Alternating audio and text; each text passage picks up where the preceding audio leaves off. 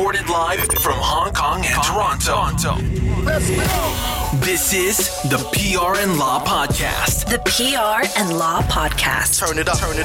With your hosts, Cam McMurchie and Ewan Christie. Welcome to episode 55 of the PR and Law Podcast. I'm your host, Cam McMurchie, along with Ewan Christie. Hello, Cameron. Ewan's an employment lawyer and partner at Duntroon LLP in Toronto, Canada, and his firm is online at duntroon.law. I am in PR in Hong Kong and publisher of the Digital Bits PR and Communications newsletter at digitalbitspr.com. If you enjoy the podcast, please tell a friend, and you can follow us on all the socials, LinkedIn, Twitter, Instagram, Facebook, YouTube, SoundCloud. Take your choice there. And our newsletter as well, prlawpodcast.club. Ewan, I am 1 hour removed from my second Pfizer dose. I seem to be doing okay, maybe a little loopy, but I'm here. How are things going there? Wow, so you're done, man. That's it. Hey, end of the road for you. Yeah, it's kind of an odd feeling because it's like this year, well, longer than a year, right, that we've been dealing with this, and I think like that's all I can do, right? I've done my part. I've taken these 2 doses. I took the second dose, like I say, about an hour ago. And, I mentioned before, Ewan, that I've heard horror stories about this second Pfizer dose. I mean, I've had several friends here take it, and literally all of them struggled. I haven't heard one story yet of somebody who had no issue with it and carried on. So I'm kind of bracing for some fatigue or chills or flu-like symptoms later today, which is why it's good we're getting this podcast out of the way. Well, as I was saying off air to you, I think at least you scheduled it more or less right, because if your symptoms sort of kick in on sort of the same kind of timeline that my AstraZeneca symptoms kicked in, then it should hit you sort of around dinner time, which means you should hopefully just be able to crawl into bed, pop some drugs and sleep it off. Drugs. What were your symptoms again, Ewan? For your AstraZeneca? I think you mentioned them before, but what did you feel? It was terrible. And I was in an all-day mediation that day, Cam. No way. It was not fun. It was like 8:30 until 5:30. And I woke up in the morning with chills. I was running a fever, headache, achy joints, the whole 9 yards. But as we said or discussed when I got mine a couple of weeks ago, that was it. Look, the symptoms, they're not fun, but you know what? They're around for the better part of a day, and then it's gone, and that's it, and you move on with your life, which is really kind of exciting. I am getting a bit tired of people who say, but the side effects, like, I don't really know, and I don't know, I'm going to take a wait and see. I think, no, you kind of have an obligation, actually, to get this vaccine. Any of the vaccines, actually. It's not really just for you, it's for everyone around you. Because even with these vaccines, we can still get the virus, COVID-19, and pass the virus on to somebody else. So the more people that are vaccinated and can protect themselves and those around them, the better. Continue the debate with us on social media. Join us on LinkedIn, Facebook, Twitter, and Instagram at PR Law Podcast. All one word, PRLAW Podcast. Send us your questions now by email to askus@prlawpodcast.com. That's all one word, askus@prlawpodcast.com. Or on social media with the hashtag PRLawPod. That's hashtag PRLAWPOD. Speaking of the pandemic, I believe you want to raise an important subject that's come up during this pandemic. Well, yeah, Cameron. Well, I mean, first of all, shout out to the mothers. Yes. It's still Mother's Day here. I know this is coming to you, Cam, Monday morning. Happy belated Mother's Day to the mothers out there. Yeah. Did you call your mom, Cameron? I messaged my mother in the morning her time, which was Sunday night Hong Kong time. And I said, "Are you around? I'll give you a call." And she said, "I'm actually out." She said, "I'll talk to you later." And I said, "Okay, that's fine." I think she was already out doing things for Mother's Day. So I'm going to have to talk to her maybe after this podcast. Okay. Well, as long as you do, and I guess you can still catch her. Yes, exactly. So that's good. Yep.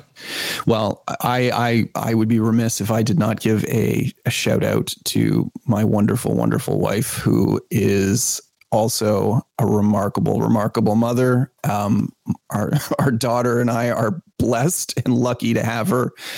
So thank you, Jillian, for all that you do for us each and every day. You really, really are a truly, truly wonderful, amazing woman. I love you. And thank you oh so much. And I wanted to talk a little bit about the mothers today, Cameron, because, you know, as we've talked about a few times on this show over the course of the pandemic, you know, they've really, really, really borne the brunt of a lot of the issues that we've all had to deal with throughout this, you know, particularly sort of carrying that disproportionate load of child rearing, homeschooling. You know, we've talked about this issue a number of times on the show, Cam, how that has fallen on their shoulders. And there's, you know, it seems sort of every day, every week. I mean, we couldn't possibly cover all the evidence that comes out around this issue of, you know, the amount of hours spent in a given week that women are dealing with this sort of domestic labor versus their male counterparts. But suffice it to say, it's significant. You know, 80% of mothers said that they were responsible for the homeschooling, Cam, which in this neck of the woods, as well as to our neighbors to the south, has been a huge issue over the course of the pandemic, right? Which is children trying to learn remote, which means that the parents have to be present to assist them with that process, right? Right. Yeah, for sure. I know that they're definitely feeling a lot of pressure over a long period of time, and that's difficult to deal with.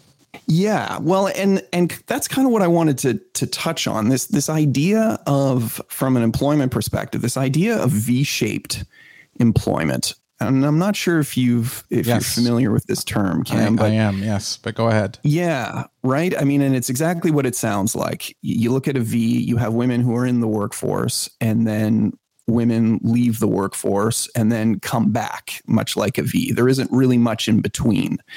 And, you know, this isn't specific to the pandemic. This was an issue before the pandemic. And part of the problem is, of course, you know, when women have children, they go off on maternity leave.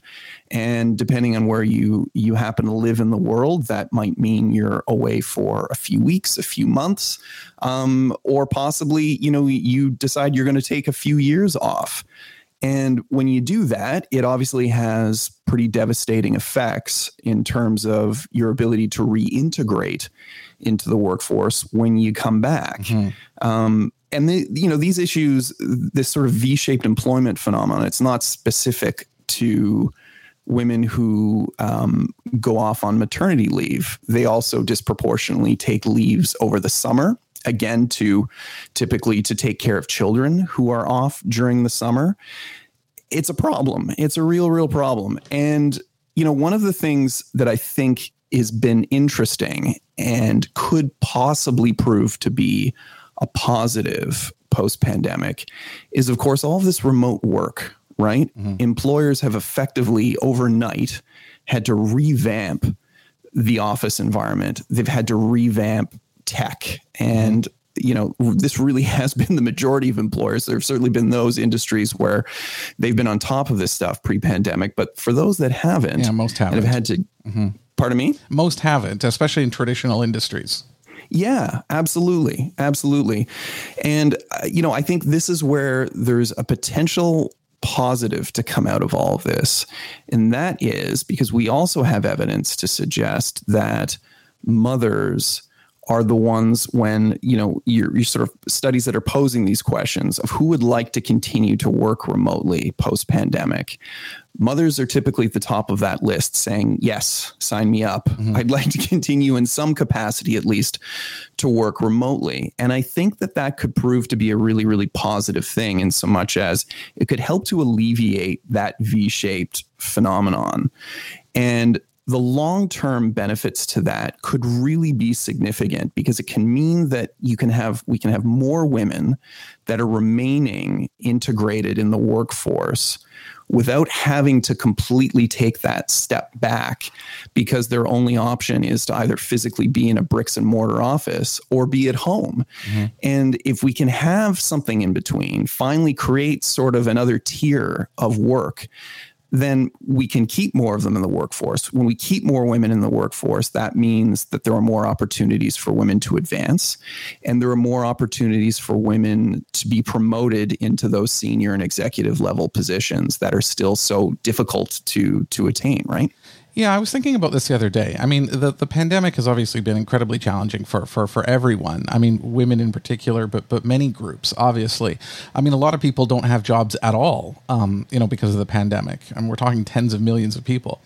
So it's been a huge disruption. And I think rightfully so, we've been focusing on the negatives of the pandemic. But I do think as we come out of it and as we start building this post-pandemic economy, a term that I'm hearing a lot, there's going to be some silver linings out of this. And I think you just touched on one of them, which is the remote work. And, I think it was something that seemed something a little dreamy or unrealistic to a lot of managers or companies in the past.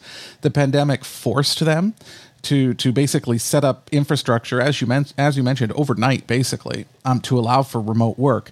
And I think it showed everyone that remote work is feasible. It's possible. You can do it and still cover things off well and succeed. I think that's a really important lesson that comes out of this. I think it's fantastic. It's not that. It's not about whether people want to work remotely or want to go to the office. It's a matter of presenting new options for employees and for employers. You can mix and match. You can choose what you want to do, because now we know what works and what doesn't work. And I think that's going to open up, new opportunities, for all kinds of workers, but women included for sure. Yeah, I agree. I completely agree. And, we're starting to see more workplace policies that reflect this kind of flexibility. But again, I think, it took the pandemic to make this happen. And I think that's the part that, I'm sure for mothers who are listening to this show probably find so remarkably frustrating, right? Because it's not like they weren't dealing with this issue before, that issue of, well, look, I effectively have a choice. On one hand, I can go to work, or on the other hand, I can stay home and take care of my children, but I can't do both.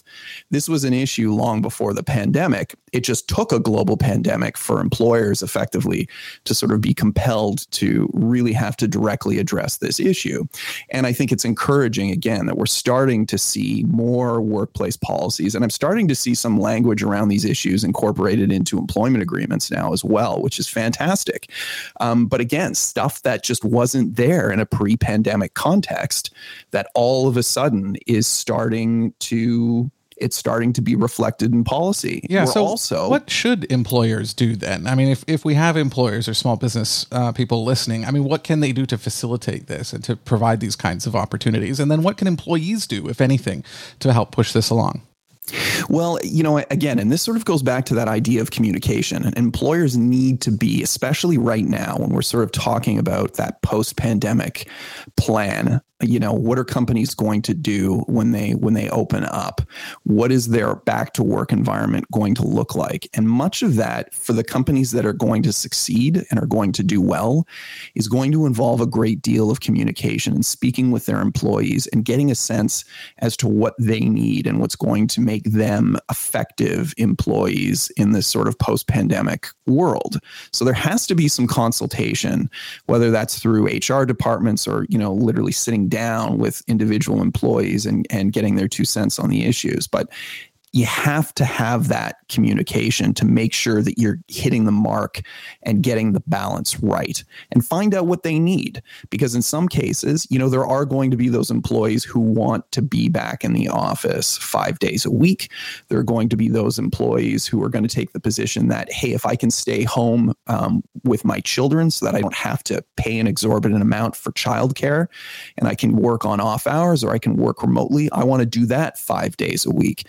And then then maybe you're going to have employees that are going to want some sort of hybrid approach. And I think that's something employers need to keep in mind when developing these policies, that the likelihood that they're going to be able to have a one size fits all for all of the employees in their office going forward, I think those days are gone, Cam. And I think for the companies that are going to be successful and are going to grow and are going to attract top talent, they're going to have flexibility in terms of that type of scheduling. It's not going to be able to just be you're here all the time or you're not here all the time. They're going to have to be adaptable, and they're going to have to come up with flexible approaches. And I think this is a big win. I think in the not too distant future, we are going to look back at the idea of 9 to 5 and think that is horribly inefficient and outdated. It's just you can't fit everyone's personalities, needs, working styles, efficiency, etc. into just one kind of work. Sitting at a desk or in a cubicle, all day long with everybody else all at the same time. And then, at the end of the day, everyone goes home. I mean, it does already seem kind of outdated to me. So I think this is ultimately, it's going to be a challenge for employers to adjust, but ultimately I think it's going to probably improve productivity, which is a benefit to the employer, and also obviously a benefit to the employees if they get a bit more flexibility. Yeah, I think you're right. I think it's going to take a lot of work, obviously, because again, we're in many cases we're figuring this stuff out on the fly. But around your issue of flexibility around that 9 to 5 and that sort of being an antiquated and outdated notion of how to work, I don't disagree with you.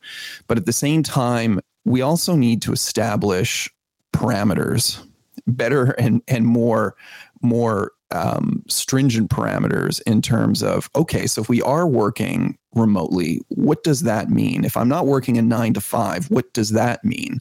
Because as we've also seen, Cam, there's lots of evidence around this. Effectively, what the reality has been for a lot of remote workers is that they're working in some capacity from 8 in the morning till 8 or 10 o'clock at night, and that work day it's just a blurred line, and there are no boundaries. So again, a lot of that is going to have to go back to consultation for employers with their employees, establishing what works, what's going to be most beneficial, what's going to be most profitable for employers and employees in terms of establishing some sort of boundaries around, if we do have people working remotely 5 days a week, for example, what are the assumptions or what are the expectations in terms of responding to communications, for example, emails, direct messages? Is there a framework where outside of specific hours, there isn't an expectation to respond immediately? Will employees ultimately be penalized if they choose not to respond immediately, even when they are sort of outside these established hours? I mean, a lot of this stuff, Cam, if you leave it to chance, you're opening yourself up to a lot of problems in an employment context. So I think, again, employers and employees, they're really going to have to sit down, and there isn't going to be a one size fits all here. And that's what makes it even more complicated. What do you need in your particular business framework? And what do your employees need to be successful and productive over the next few years? I would argue those issues are already here. The issues around when should you respond to emails or phone calls, and what is appropriate. I mean, if you get something at 8 o'clock on a Friday evening, should you respond? Even before the pandemic, these questions were there. And you're right, there's no real framework yet for what is expected or not expected. And when there's not a framework, that usually means the employer will respond just out of fear of, not doing what they're supposed to do. They will err on the side of responding just to not land in hot water. And so, yeah, that is a problem. And, I've said this before. I don't mind work creeping into my personal life. I may be different on that. However, I do expect the trade-off. I do expect that during the week, if I have a doctor's appointment or a dentist appointment, or I have a relative in town who wants to have afternoon tea or, whatever, that I'm able to go and do that. And to me, that's the trade-off. I will be around all the time for you, but then you have to let me take my time whenever that might be, and I'll do that responsibly and make sure throughout this process that everything gets done, no ball is dropped, and everything is okay. That's very difficult to do because there's no written kind of framework around which you have to follow.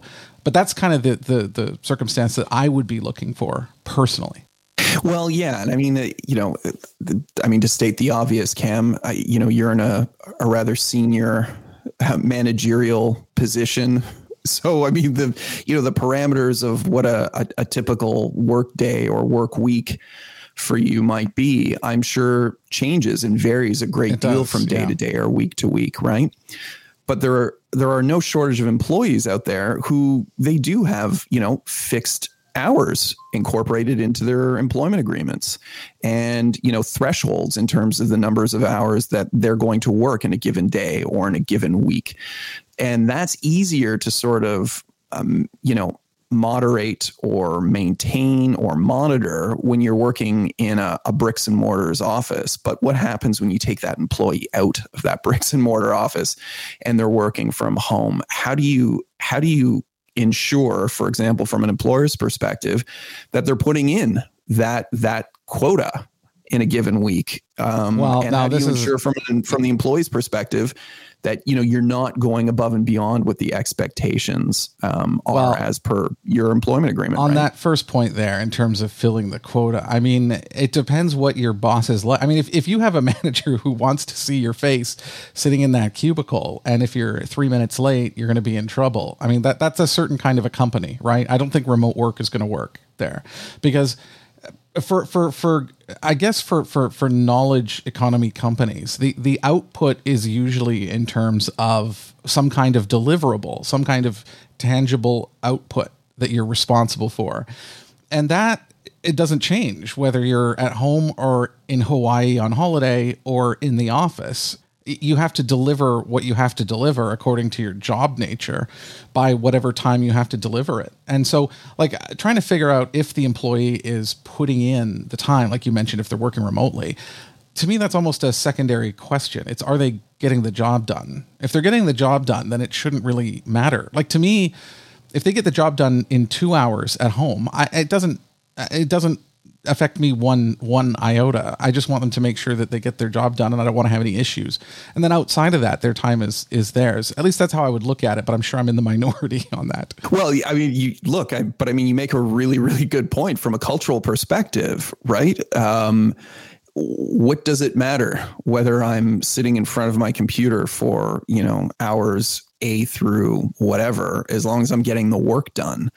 But again, I think that's reflective of a particular workplace culture. And I mean, I can tell you, and I know this, that there are no shortage of workplaces that are on the complete opposite end of the spectrum, right? Where you have employers that are looking at options in terms of incorporating spyware, monitoring apps on remote laptops to ensure that employees are logged in for particular hours in a particular day to make sure they are meeting a particular hourly threshold in a given day and week.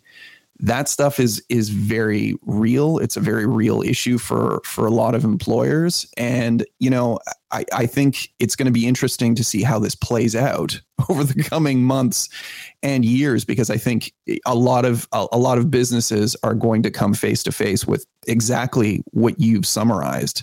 That idea of, well, we have this employee who accomplished everything that he needed to accomplish and everything that we asked of him or her. However, according to our monitoring apps, he was only on his computer for 2 hours in that given day. So clearly he wasn't working the full 8 hours. Well, is that really relevant if all of the work was getting done? These are the kinds of questions that a lot of companies are going to have to explore. And it's going to take a lot of, looking in the mirror and reflecting upon what kind of business do we want to be and what kind of employees do we want to attract over the coming years in this new post-pandemic world. Show your support to the PR and Law podcast by making a one-time donation or setting up a subscription with us on Patreon. Every little bit helps us keep the lights on and bring the show to you each week.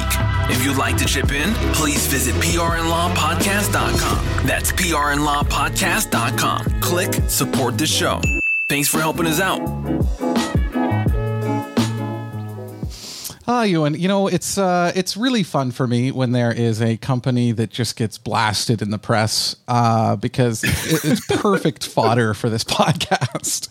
And there's no more sort of deserving company, I think, in many people's minds than Peloton. I guess you're familiar with Peloton. You don't have a Peloton bike, though, do you? In your house? I do not, Cameron. Are they sold in Canada, actually? I'm not sure. I believe so. Yeah. I mean, I certainly know people that have them. I don't know if they're imported from the US, but yeah, people here have them. Yeah. I mean, I'm familiar with Peloton. I mean, I think people will probably remember the Christmas ad from, I guess, a year ago about a woman on the Peloton bike. Her husband gave her a Peloton for Christmas. And so they've been in the news. It's not the first time that they've been in the news, but it's the first time for this kind of issue. So, I mean, just a bit of background. A child died in an incident involving a Peloton bike sometime in March. And when that happened, the U.S. Consumer Product Safety Commission, CPSC, said they would look into it, that they were going to do an investigation and see what happened. And, at the time, this came out, there was a bit of media coverage, and the CEO of Peloton, a man by the name of John Foley, posted a letter on Peloton's website. Now, we love dissecting these, don't we, Ewan?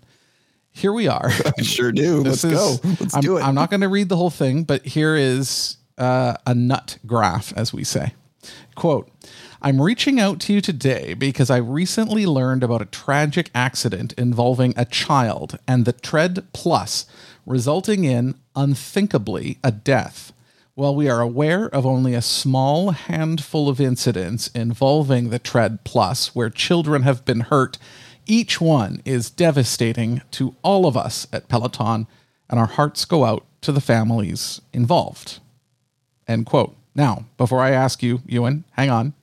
He then discussed in this note on the website some safety precautions. There's a few bullets of what Peloton owners should do to stay safe. And then the closing bit, quote, we are always looking for new ways to ensure that you have the best experience with our products, and we are currently assessing ways to reinforce our warnings about these critical safety precautions to hopefully prevent future accidents. Thank you so much for reading. We care deeply about your health and wellness, starting with your safety and the safety of your family. End quote. What do you think at first blush? Well, I'm glad they're trying to hopefully prevent further accidents, Cam. Not that they're going to prevent them, but they're hopefully going to prevent them. Well, yeah, hopefully you can do that. Yeah. The first sentence, first of all, reaching out. Yeah. I'm sorry. I'm reaching out to you today. I'm so over and done with I'm reaching out, or let me reach out, or I'll reach out. Yes. Nobody's reaching out. We're not physically stretching our hands through remote devices and grabbing someone by the collar on the other end. Yep. We're not doing that. Can we please come up with some other sort of, some other turn of phrase to open a message with? And while we're at it, let's get rid of inflection point. But I digress. Oh my gosh. Carry on. Yes. But the other thing, Cam, was actually just grammatically, that first sentence, it almost sounded Shatner-esque, the way it was broken up with, it seemed unnecessarily clunky, even getting away from the message, which was, it seems just completely and utterly tone deaf and verbose.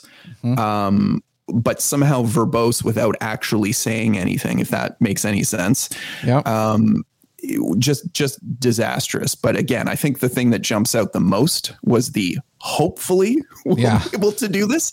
No, that's not what your customers are looking for. You can't say you're going to hopefully do something that could ultimately result in death.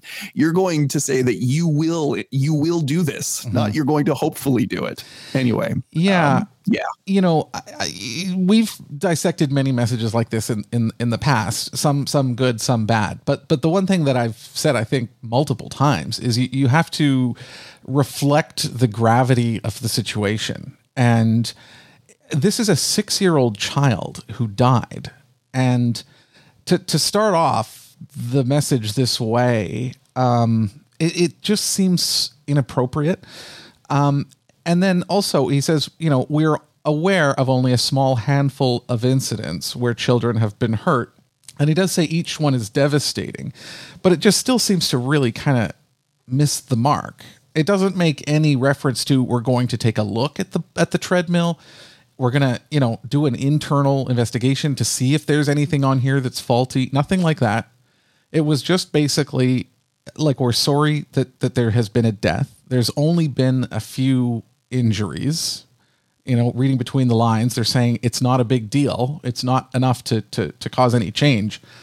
And then it's basically pushing it onto the parents or the Peloton owners to say, just follow these safety precautions. Like, we're looking for new ways, basically and they say this, to reinforce our warnings about these critical safety precautions.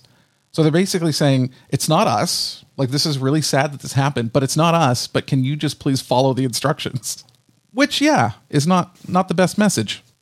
No, generally not. You generally don't want to be blaming your customers for these sorts of things.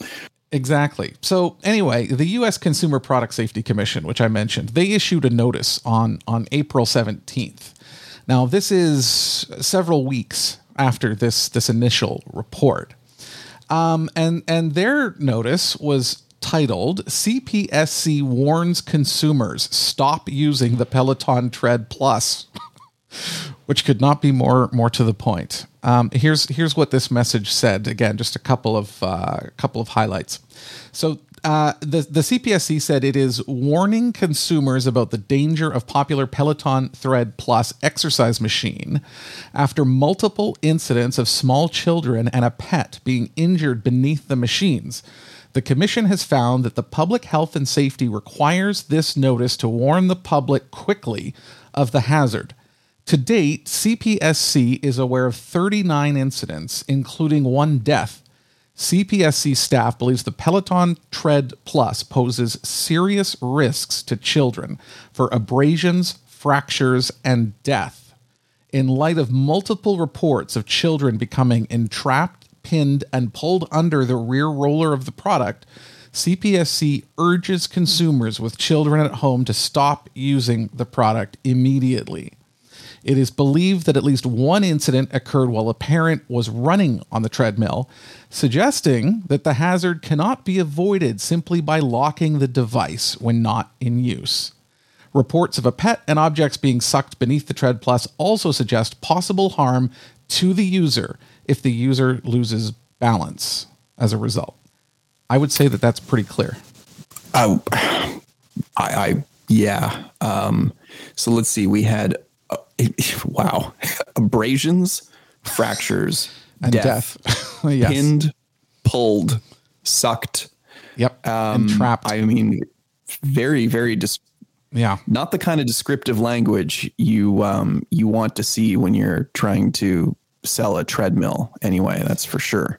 Now, Ewan, I know you're not a PR guy by trade, but what would you do if you were Peloton in this instance after this comes out? Well, again, and I'm sorry, I actually just pulled up the initial statement because the way you read it, Cam, and I have to tip my hat to you that you got all of the grammatical inflections in place. And I don't want to get bogged down in this, but just the opening statement again, that tragic accident involving a child and the Tread Plus, resulting in, unthinkably, a death. Who wrote that? Yeah, I know. Who wrote that? I look at that stuff and I think unbelievable. Yeah. I mean, it really, really is. It really, really is, particularly given the severity of the circumstances. Yeah. But look, I think, what do you do? You're right, Cam. I mean, this is not my particular bailiwick, but I think that you have to be clear in accepting responsibility, right? That has to be the first point. Yes. Come right out and say, this happened, we accept responsibility for it, and then convey to your audience that the behavior is going to change, right? I mean, these are fundamentals of communication, right? There's a problem. We admit that there's a problem. We're addressing that there's a problem. We will do everything that we can to ensure that this problem doesn't occur in the future, right? I mean, 4 very basic points or so you would think. And yet they've somehow managed to completely screw it up at every level. But again, even in whoever they recruited to write this, was this just the CEO who said, you know what, I got this, guys. Let me take it. Let me take this one. I'm gonna run with it. And he was just given free rein to draft the statement however he saw fit, because it really, really reads like amateur hour. Well, I would be surprised if the CEO wrote it, but it could be whoever wrote it, it would have gone through multiple revisions and reviews, which is why I'm surprised that it got out the way that it did. But you know, Ewan, after the CS or the CPSC issued this notice telling consumers to stop using the Tread Plus, the next day Peloton said no plans to recall, nothing wrong with the product. That was one day after this warning. Basically, they remained defiant in spite of this. And of course, that drew a whole other wave of negative publicity until last week, which is when Peloton finally decided that it would halt production of the Tread Plus and it would launch a recall because it has found problems with it. Now, this could have happened, a month and a half, 6-7 weeks ago, and it would have avoided so much damage. Their stock price was down at one point like 40%, 35 or 40%, as a result of just bungling this entire situation. Now, I think I have an idea of what happened here. And there is, especially with some of these companies, Peloton is relatively a young company. I mean, they've been around several years, but in the grand scheme of things, they're still relatively young. And this is a common instinct. When you have a product like this, and I've been at companies where there have been similar discussions like this, there's a problem, someone gets hurt or something bad happens where there is a problem or an injury or heaven forbid a death, something like that. The first instinct is to go, okay, like this is a product that we have tested and we've, distributed around the world and millions of people are using. And this one person had a problem, or this, two people or three people or whatever. It still seems like, well, this is clearly their issue because nobody else has had this problem. And you trust your R&D guys and you trust your quality control guys and you think it's okay.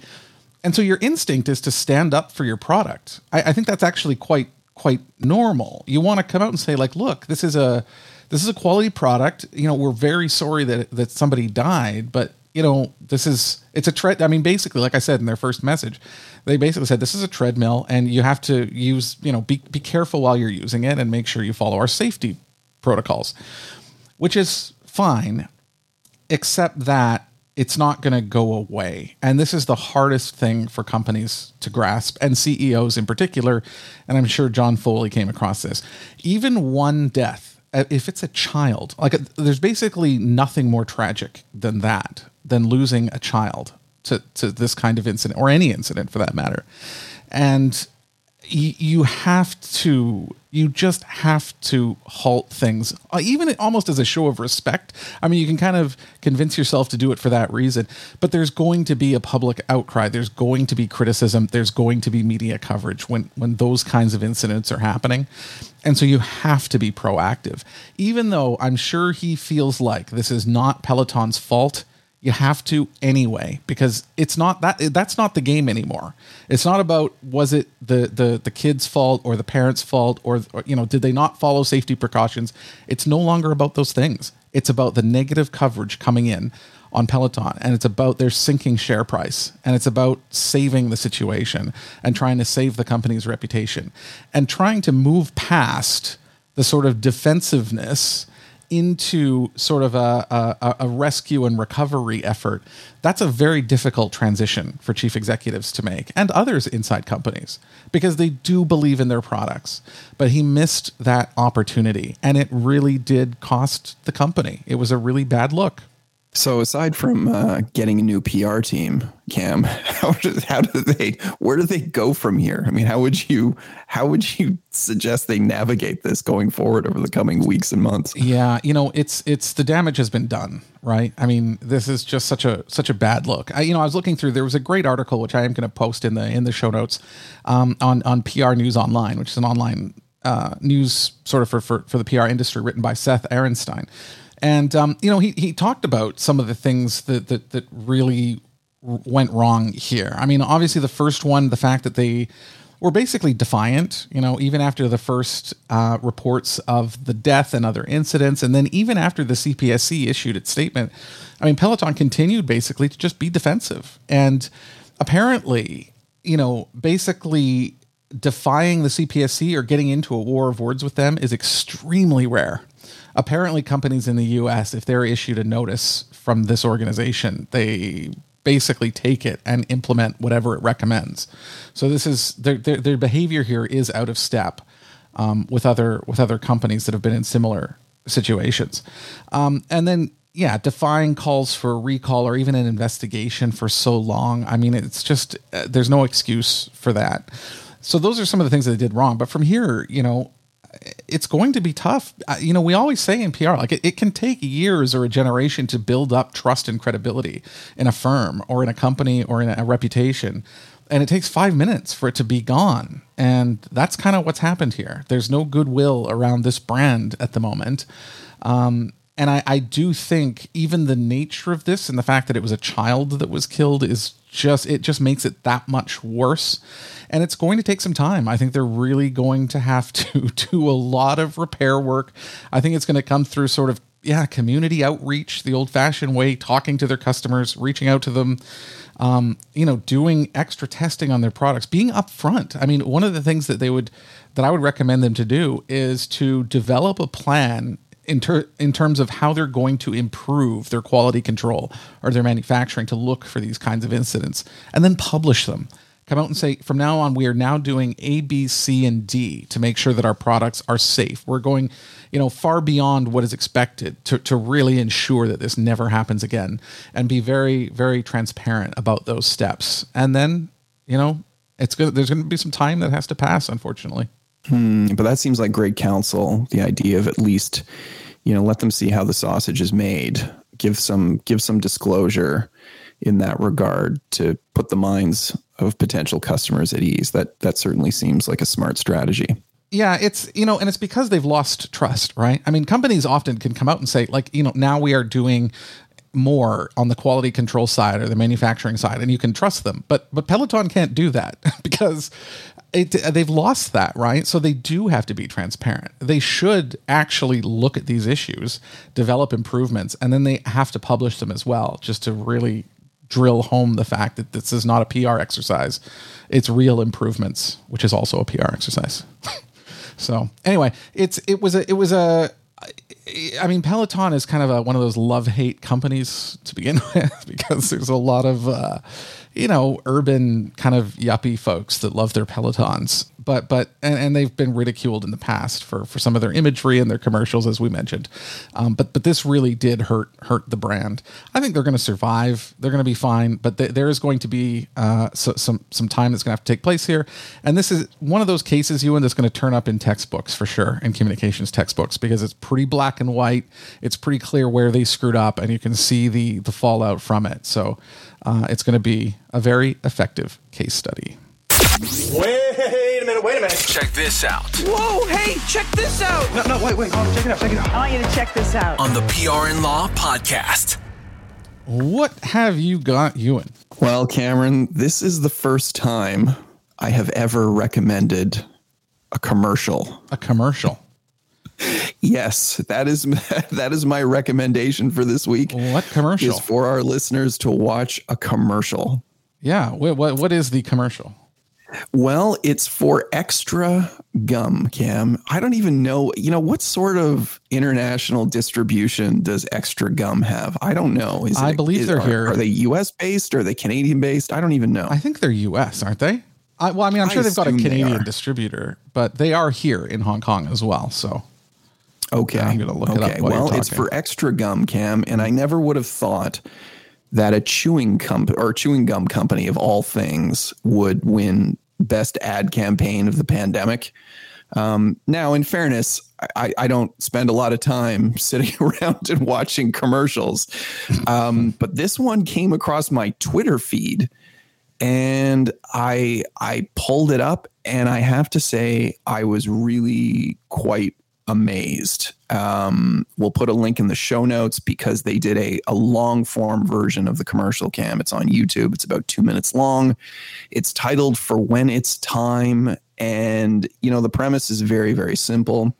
It opens with a guy. He's in his apartment. He's not wearing a shirt. He clearly hasn't shaved in forever. We've all been his that apartment guy. is scuzzy and filthy, and he's listening to the radio. And the guy in the radio says, "Hey, guess what? We can all go out now. Everything's safe. We can all go out again." And everybody's sort of then rapidly disseminating this message. And it's just a series of, every sort of typical pandemic scenario you can think of. There's sort of a woman who's buried under a series of empty pizza boxes, a mother who's on a Zoom call with 3 screaming children in the background, so on and so forth. And simultaneously, everybody exits out into the streets. And it's pretty incredible, or at least that was my take, Cam. I don't know. Did you have a chance to see it? Yeah, I did have a chance to see it. And it is. If you have been locked down and you've been lamenting, being at home, day after day, week after week, month after month, and showering has become optional and your family's in there with you, this is almost a call to arms to finally, break free once this pandemic is over and go out into the world. And, it has quite the crescendo to the video. The one thing that was interesting to me, and I mentioned this to you off the air as well, is it does present a world of a very serious lockdown. And it occurred to me as I was watching it that we just never had that in Hong Kong, but not just Hong Kong, in many parts of the world, I think. For instance, our offices here, many people have never worked from home, actually. There are offices here that have been in office, despite the pandemic, with masks on, which is sort of what we've been doing as well for the most part. I've had a couple of months at home, but restaurants have never closed here, for instance. So people have been able to go out and eat. There have been restrictions in terms of closing times and sometimes number of people at a table, that sort of thing. Sometimes it's takeout certain hours, but by and large, the world has continued. Like even the MTR has been full, and you've seen the MTR, Ewan. It's packed. It carries 5 million people a day. So we're still sardines on the subway, even during the worst of the pandemic. So it was a good sort of illustration about the different ways that people have been impacted by this, because I always think the lockdowns hasn't been too bad because I can still go to the Foreign Correspondents Club and have a beer. But in other parts of the world, that's totally not possible and hasn't been possible for a very long time. And then when you start considering that, this video makes a whole lot of sense then. Yeah, you're absolutely right. Yeah. I mean, I was thinking sort of the same thing, thinking of friends I have in Taiwan. And I was thinking, if they watch this commercial, none of this would make any sense. They haven't had to experience any of this. But yeah, I mean, and yet from our perspective, I was reading some of the comments. I mean, people were bawling watching this commercial. I thought it was very, very funny, and it is very funny. And I'm sure some people touching too. Yeah, it is. Yeah, it's funny and also touching. Mm-hmm. Yeah, it's funny. It's touching. And I never thought, Cam, in a million years that It's All Coming Back to Me Now by Celine Dion would be the post-pandemic jam that I never thought I needed. Jam but is quite a word for it. That's just to give you a little more context. That's the track playing during this commercial, and it's priceless. It's just perfect, and some quality Canadian content there for you as well, Cameron. So. Yeah, you'll have to take a look at that. What do you got? I'm going on the entertaining side today, just for something with a bit of brevity. This is it's a dark comedy / drama that is on Paramount Plus, a streaming service called Why Women Kill. I don't know if you've heard about this, Ewan. It's an anthology television series, but basically it is about 3 couples in different eras, but in the same house. So you've got one couple there in the 60s, one in the 80s, 90s, and one present day. But they are all marriages, and they're all marriages with problems, sort of unique to their time period. And it ties these 3 generations and 3 couples together. And it's a dark comedy about, Why Women Kill is the title. It's about women in very difficult marriages in different situations, kind of finding revenge or taking action. It is a comedy. I want to be clear about it. It's dark, but it's also a comedy. It's quite funny as well. And I think it's if you want to sit back and relax and have some, quality entertainment, something that's funny, but also kind of enlightening, and also about marriage where people can say, oh yeah, I kind of recognize this part of marriage. It's worth checking out. So I'll put a link to that as well. But yeah, it's called Why Women Kill, and it's worth watching. Okay. It sort of sounds like The Hours, if you remember that film from years ago, Cameron. Yeah. Sort of 3 different eras of women, but with a rather murderous and dark kind of twist, I guess. Yes, and we are not finished watching all of these episodes yet, so there's a lot of foreshadowing towards murder, but it has not happened quite yet. But it's one of those shows where, when an episode ends, it's like, oh, we have to watch another one, but it's getting late, should go to bed. Oh no, let's watch it. So it's that good. Cool. Okay. I'll check it out. Anything else you want to mention before we tie this episode up in a bow and ship it out on RSS? That is it, my friend. Let's get it out there. Let's get it out into the world. Yes, let's do it. Okay. Well, don't miss a future show of this podcast. You can subscribe in your podcast app of choice. Mine is Overcast. Or you can subscribe to our YouTube and SoundCloud channels to get the latest episodes. And you can follow us on socials, Facebook, Instagram, Twitter, LinkedIn, and our newsletter, prlawpodcast.club. So for you and Christy, this is Cam McMurgy. Happy belated Mother's Day. Light it up. This has been the PR and Law Podcast with Cam McMurchie and Ewan Christie. If you enjoyed the show, please share it with a friend or leave a review. You can also join us on LinkedIn, Twitter, Instagram, and Facebook by following our account at PR Law Podcast. That's all one word, PRLAW Podcast. Thanks for your support.